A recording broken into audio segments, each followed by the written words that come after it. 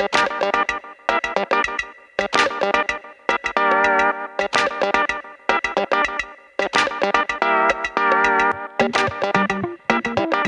and welcome to Good Jewish Lover from the Pardes Institute in Jerusalem, where we explore the Jewish textual tradition to see what it can teach us about how to love each other better.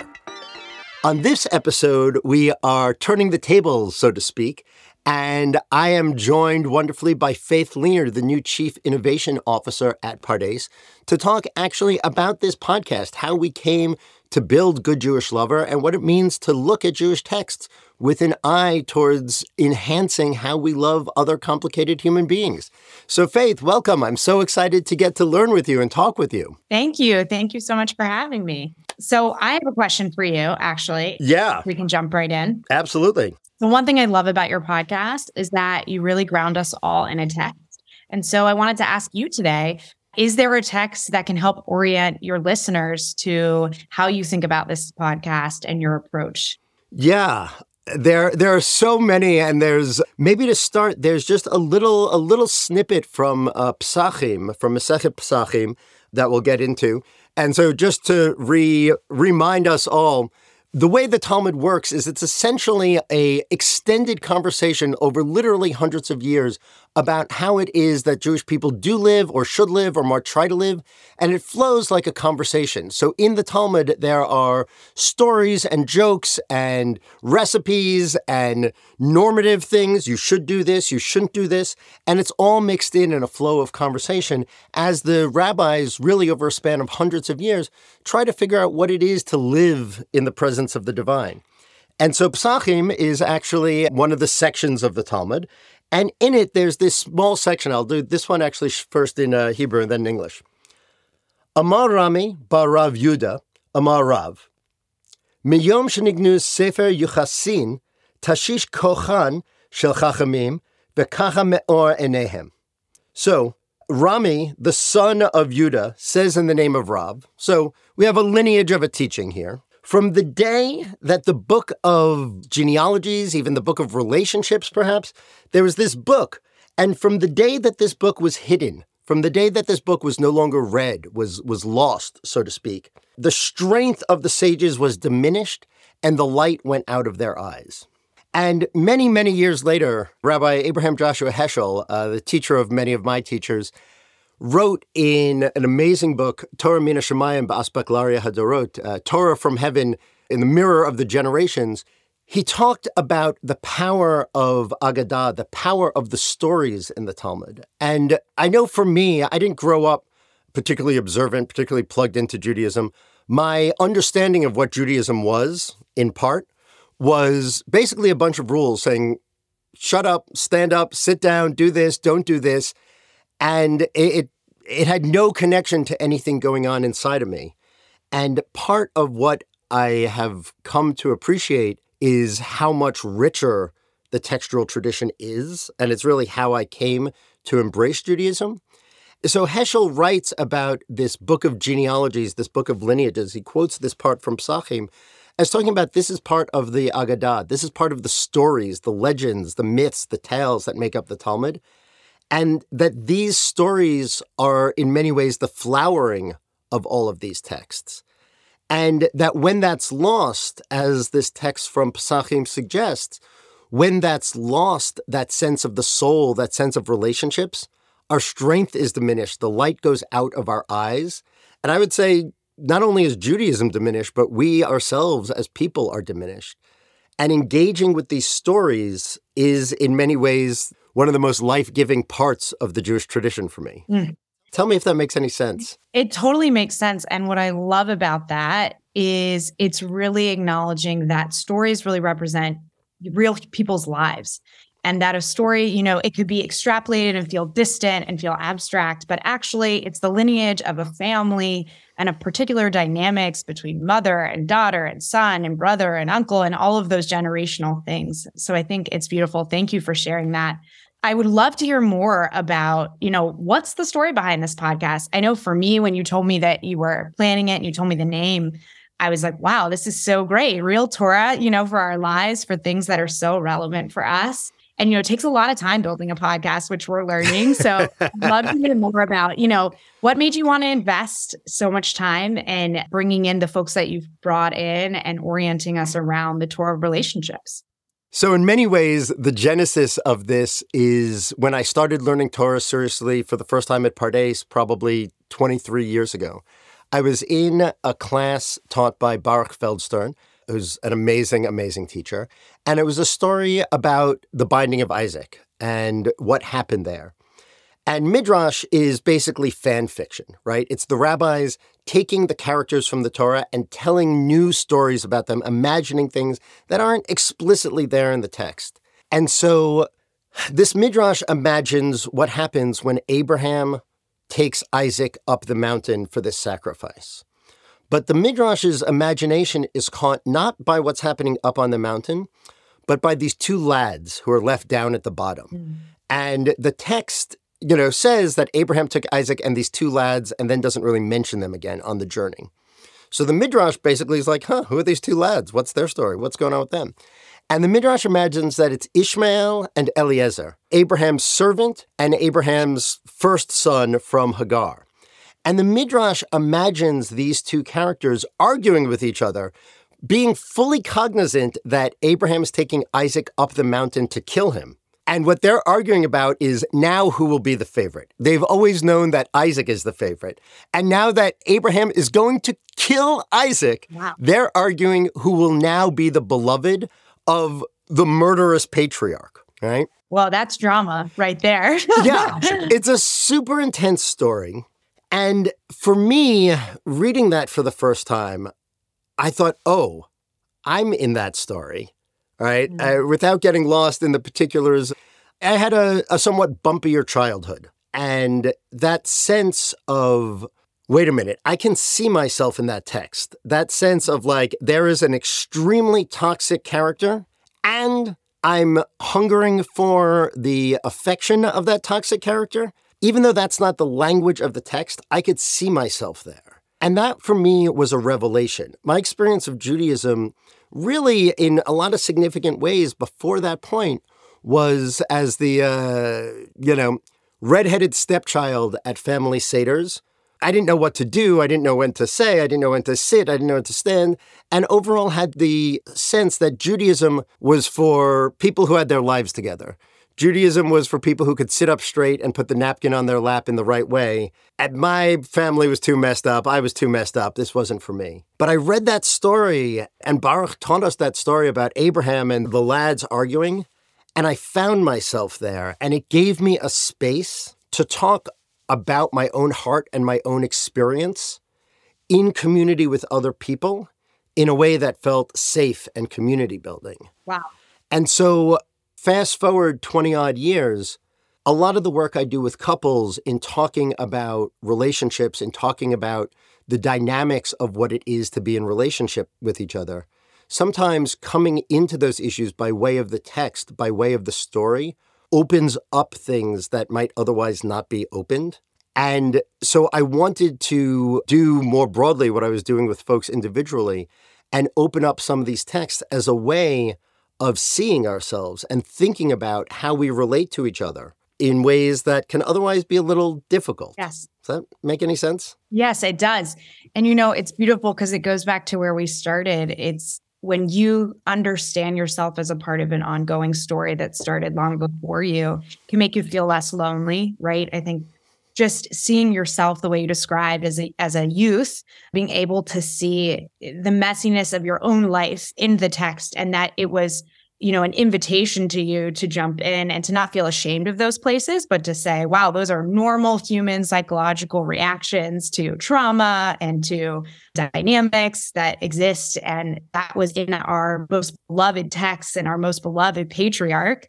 And that, so I too have a place here. I think that definitely makes sense and I think a lot of people could relate to. I'll just say personally, I would say one of the biggest parts of Judaism that's been inspiring to me along my journey since Pardes has been the fact that we can hold space for that, right? That it's, if you look at our matriarchs and patriarchs, they're not all good. They're real people in that there's a lot of complexity and there's a lot of shadow side. And being able to engage in that feels really authentic and really honest. Well, I think that is true both to the texts themselves, right? In the interior structure of the text, right? In the dysfunctions of really all of the biblical characters, but also in the lived experience of learning Torah, right? And being in Chavruta. I was coming from my background, but just sort of a normal American background in that regard. You start a conversation with someone. What do you do for work? How do you feel about the Yankees? There's a certain surface level of conversation. And to be able to have a community built on what are you learning? Where are you going deep? Opened up a whole different arena. And part of what I love about studying text, particularly studying Aggadic text, studying the stories and the legends, is that it's a way to ease in to some psychologically difficult things.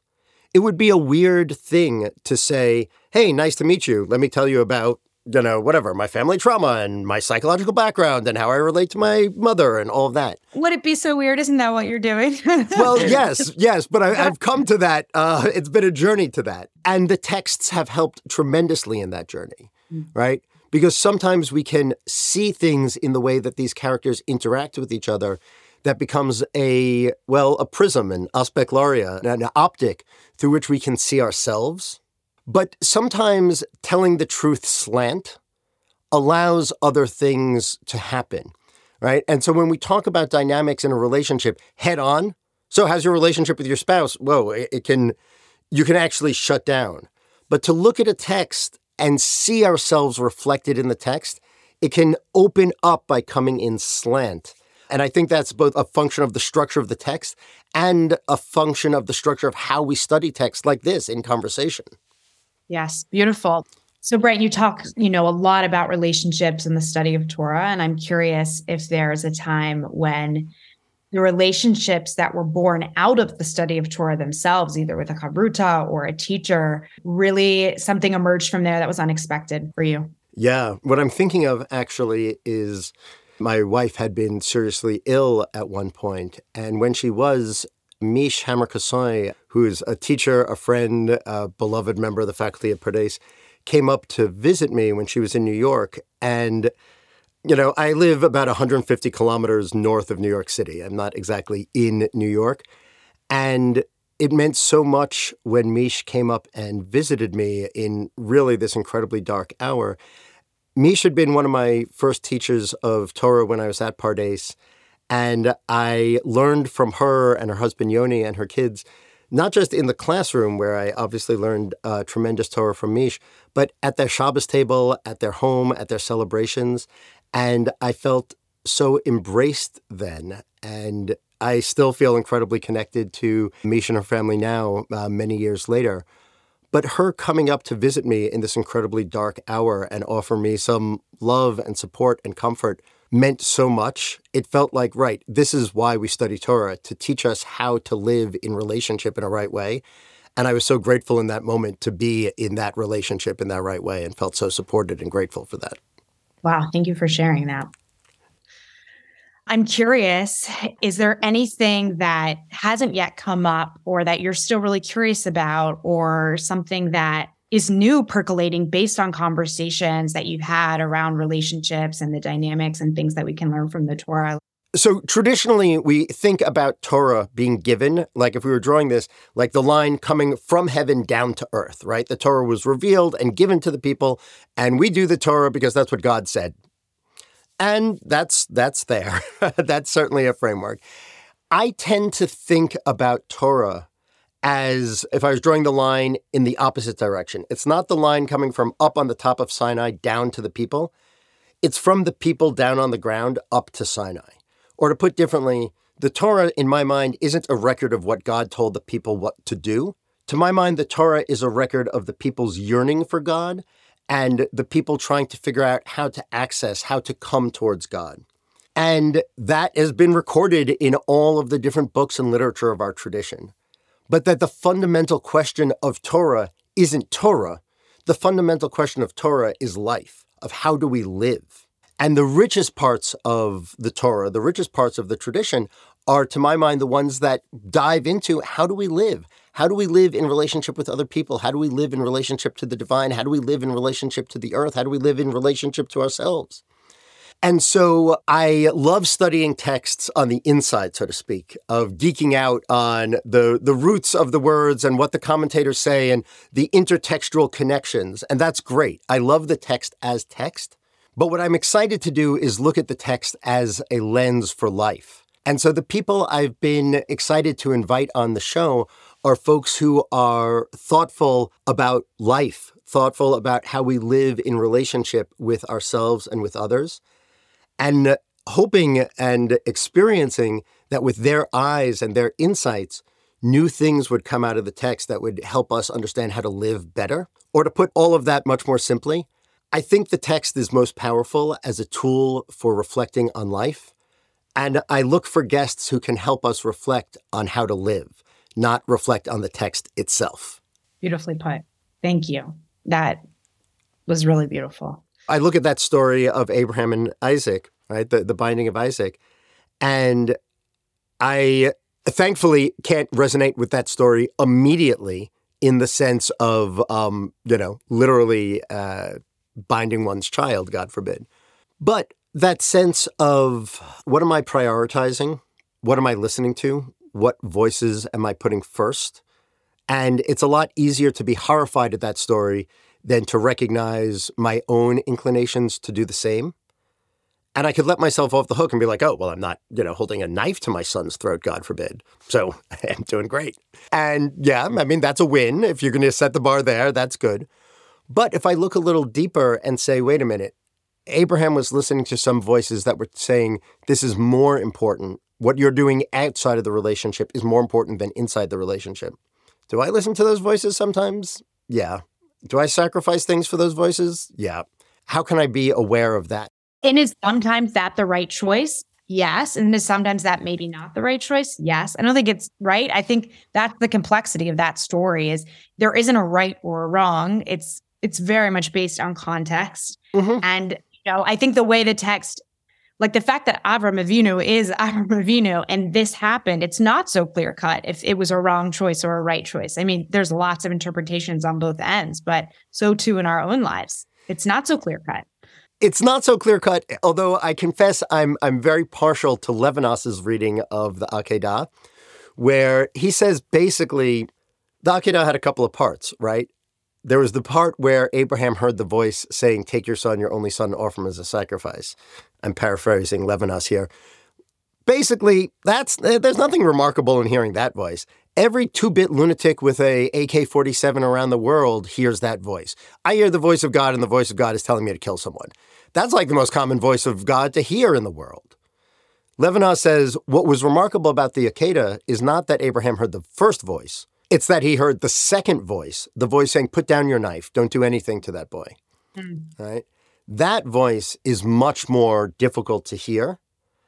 And, where Levinas would say is that is the primacy of the ethical, right? It is responding to Isaac as a human being, first and foremost, outside of any other constructs of what should be. And so I think about all sorts of tensions, both in my life individually, with my family, with my children, with my friends, and in our world more broadly, politically, socially. What would it mean to say, I'm going to put the people first? I'm going to put the relationships first. Later, for abstract ideas of what should be. First, how do I respond to this human being with a face and the ethical demands of that face? I agree, as a working parent, as someone who tries to balance all sorts of things, as you do and lots of us do, it's not always clear what is the thing to prioritize. But as a rough rubric, I'm not sure that we could do much better than saying, okay, first question, what do the most important relationships need? Second question, everything else. Yes. It's reminding me of this beautiful Torah. I forget where it's from at this moment. I'll have to ask my husband, Rabbi John Lehner.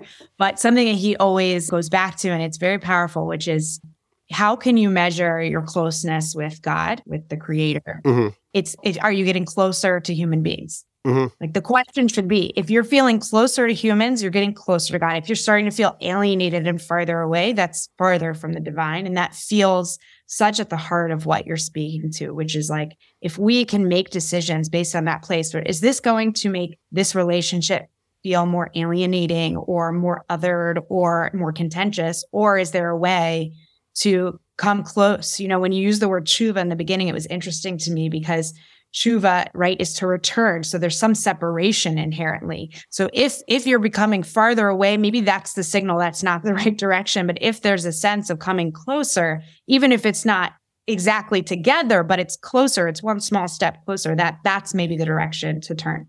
Yeah. I mean, I think the question of how we encounter the divine is a really complicated one for most people.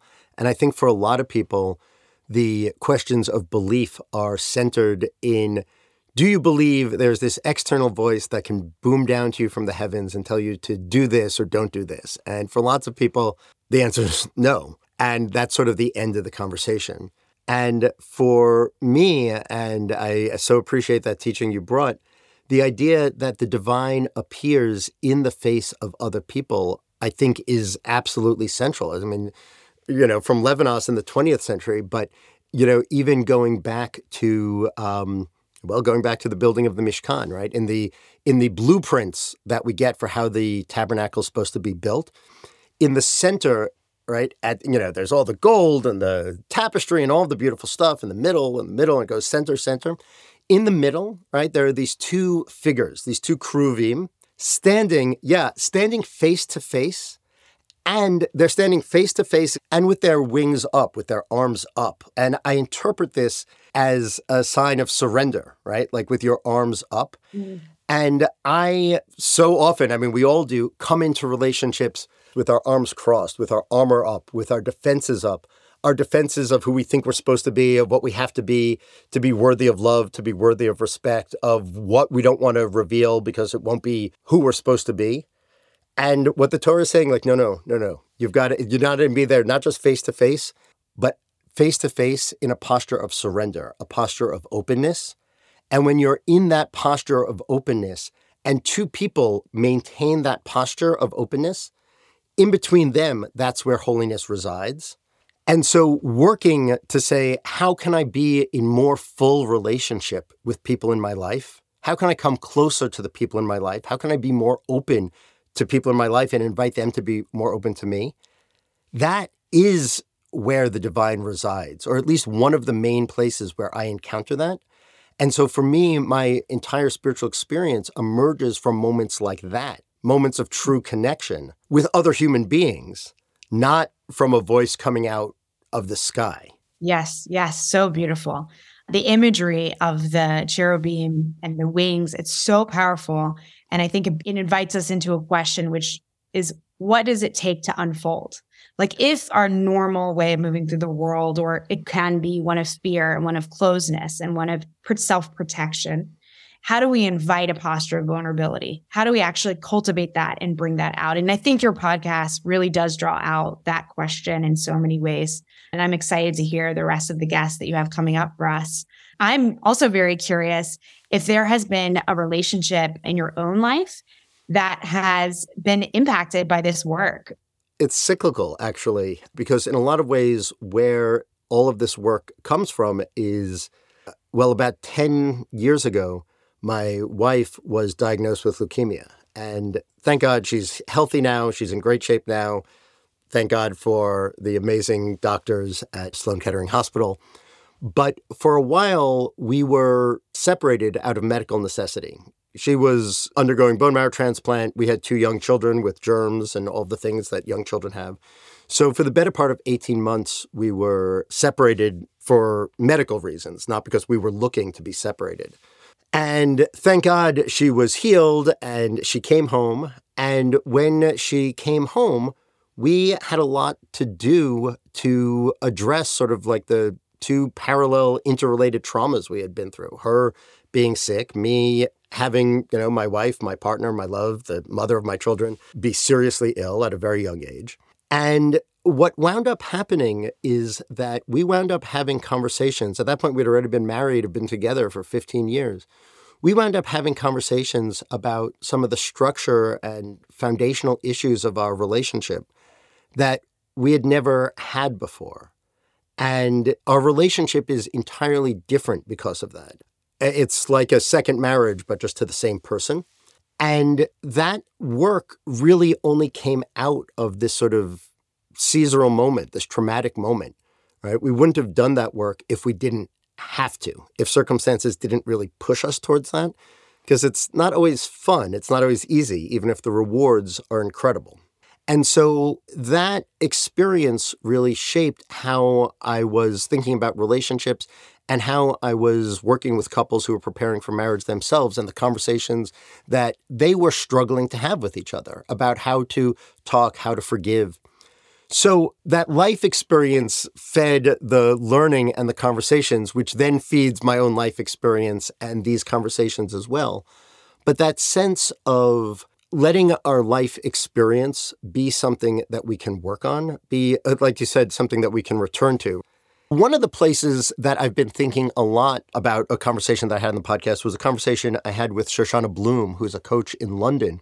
And we were looking at a piece from Likutei Moharan, from the teachings of Rebbe Nachman, where he was talking about dancers in a circle and how sometimes people don't want to get in the circle and the different ways somebody may or may not bring them into a circle. And something that came up in that conversation with Shoshana is the idea that the sort of dance that Rebbe Nachman was probably imagining, if you've been to a Jewish wedding or anything like that, is a dance in a circle. And the idea that you go around and around, and that somebody might not be ready to join the circle the first time you pass them, and maybe you come back around again, and then you come back around again. And I've been thinking about that sense of return and repair, and the circle making its return as a sense of tshuva, in the sense of, in a healthy relationship, right? Not a toxic relationship, not an abusive relationship. In a healthy relationship, there will be infinite screw-ups. And the idea that we're always going around and that we can repair when we misstep is vital. I think so often in the relationships I have with the people I love most, I say something and then I regret it, or I don't say something or I regret it. And coming to understand that it's never about that one moment. It's about the ongoing flow. And how do I come back to that difficult moment with my son, with my child, with my partner? How do I come back and say, hey, I wanted to touch on this thing we did yesterday or what happened yesterday. I want to apologize. Beautiful. For some reason in my mind, it's connecting to part of the morning prayers where it talks about God renewing the works of creation continually. Yeah. And I think, to extend that to our relationships, that every day there's a possibility for a new dynamic. And every day, if we are truly made anew, each person might be a new person, so to speak, or coming with a new perspective or an evolution of who they were. And I think long-term relationships require us to continually accept that we're changing and the person we're in relationship with is changing, and like be in constant adaptation together. One of the texts that I come to all the time, I have it taped over my desk at home, is a teaching from Rav Kook, the first chief rabbi of the land of Israel, an incredible mystic, in Orot HaTshuva, the lights of tshuva, the lights of return, the lights of repentance. He teaches that the secret of tshuva, he says something to the effect of Hapel lo tarot mitgalgelet ba'olam. The evil deeds recur in the world. And that the secret of tshuva is to put a different cast on them, to put a different coloring on the stories that we tell. And like you said, we're in a long-term relationship. We start with these stories about our partner, our children, ourselves, our parents. This is who they are. And then we fit whatever they do into the story we already have. What's that confirmation bias, right? Exactly. That's what. Exactly. Yeah. But if we take seriously what you said from the morning liturgy, Mechadesh b'kol yom tamid ma'aseh bereshit, to renew every day the works of creation, right? To recognize that that story that I'm telling is yesterday's story. How do I encounter my friend, my partner, my child anew? Encounter who they are today and leave open the possibility of telling a new story so that I'm not retelling yesterday's story and re-getting yesterday's results is absolutely central. It's arguably the central part of Judaism, right? This idea of a world based on tshuva. Beautiful. Rabbi, what else do you think your listeners should know, either about you or about why you think this podcast is important? I think something that is really important is recognizing that even as folks might feel distant from parts of traditional wisdom, there are also human experiences that have been happening for a long time that it is worthwhile to learn what predecessors had to say and experienced. Or let me put this slightly differently. I've spent a fair bit of time in Buddhist meditation retreats, and I've never had anybody ask, "Are you Buddhist?" But I've been able to generate tremendous experiences. I've been able to have tremendous experiences learning from meditation practices of Buddhism, whether or not I am Buddhist. And I have spent a fair bit of time in yoga studios and learned from that tradition without over concern of whether I am Hindu. I think the Jewish tradition has tremendous resources to help us understand how to be in relationship. And those resources, I think, are valuable and important if somebody is Jewish and if somebody's not. There's a lot in there that we can learn from and that can be fruitful for us in figuring out how to live. And we can learn from the experiences of our predecessors and learn from the experiences of our ancestors without being bound by a belief system that we don't want to be. Okay, Brent. Yeah. So my final question for you today is, what are your pegs, the moments that you felt proud, embarrassed, and grateful? All right. So proud, I would say, is, well, okay, I'm going to give the same experience twice. So I'm not a very strong swimmer. That's something my whole life, like I've never been comfortable in the water. And one of the things I've been working on is trying to address that fear. And so I'm proud that for the first time in my life, and it's ridiculous to say this, but for the first time in my life, I jumped into a body of water. I jumped into a lake. Very Nachshon of you. Yes, yes.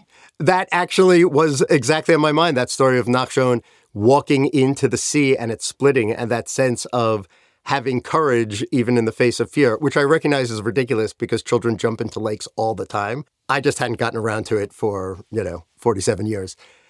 So I was proud of confronting that fear or trying to confront that fear. The embarrassment is that following up on that, I've been taking swim lessons. And let's just say I'm somewhat older than most of the other swim students. And so I go to the swim class and, it's like in an Adam Sandler movie where there's a bunch of little kids. But you know what? I feel like it's really of the Pardes ethos in that it's never too late to start learning. It is never, right. Never too late. And learning to swim is one of the things that children are supposed to be taught. So, I'm just an old child learning it now. And so, but I am a little bit embarrassed in those moments when I'm the oldest person in the swim class by a few decades. And I'm grateful for the responses we've been getting from this podcast so far. Just people responding with things that resonated with them, with things that opened up for them, with ideas for guests, for ideas for texts. And I've been really grateful and gratified to get that response from folks listening to Good Jewish Lover. So that's been something I've been incredibly grateful for. Amazing. Can I add something I'm grateful for? Please. So this is a new role for me, and trying to think about what should the impact or role of Pardes be in North America. It's a big question. And, we're on that journey to figure that out together. You're one of our faculty members, so we're in conversation about that. But I'm very grateful to have faculty like you who are really holding this question of how do we both go deep and hold these texts up and these lineages and go back to our tradition. And how do we speak to the daily lives that we have and to the hustle and the chaos and the trauma and, the errands and whatever it is of daily life, that we're able to hold both those thoughts at one time and really see where there are so many connection points. So I am so grateful that you're on our faculty, and I look forward to continuing to collaborate with you for many moons to come. Fantastic. Me as well. I am so grateful for this and the opportunity to work with you on this. It's been fantastic. As always, you can find out more about Good Jewish Lover and other opportunities for substantive Jewish learning at pardes.org.il. And you can be in touch with me, Rabbi Brent Spodek, on Instagram and online. My email is brent@pardes.org. Special thanks to Troy Kelly at the Armory in Wellington, New Zealand, Johnny Taylor in Beacon, New York, Jordan Steifman and David Gutbazal and Shani Gross for making Good Jewish Lover happen happen. And we look forward to learning with you next time how we can love the people in our lives a little bit better on Good Jewish Lover, the Torah of Relationships.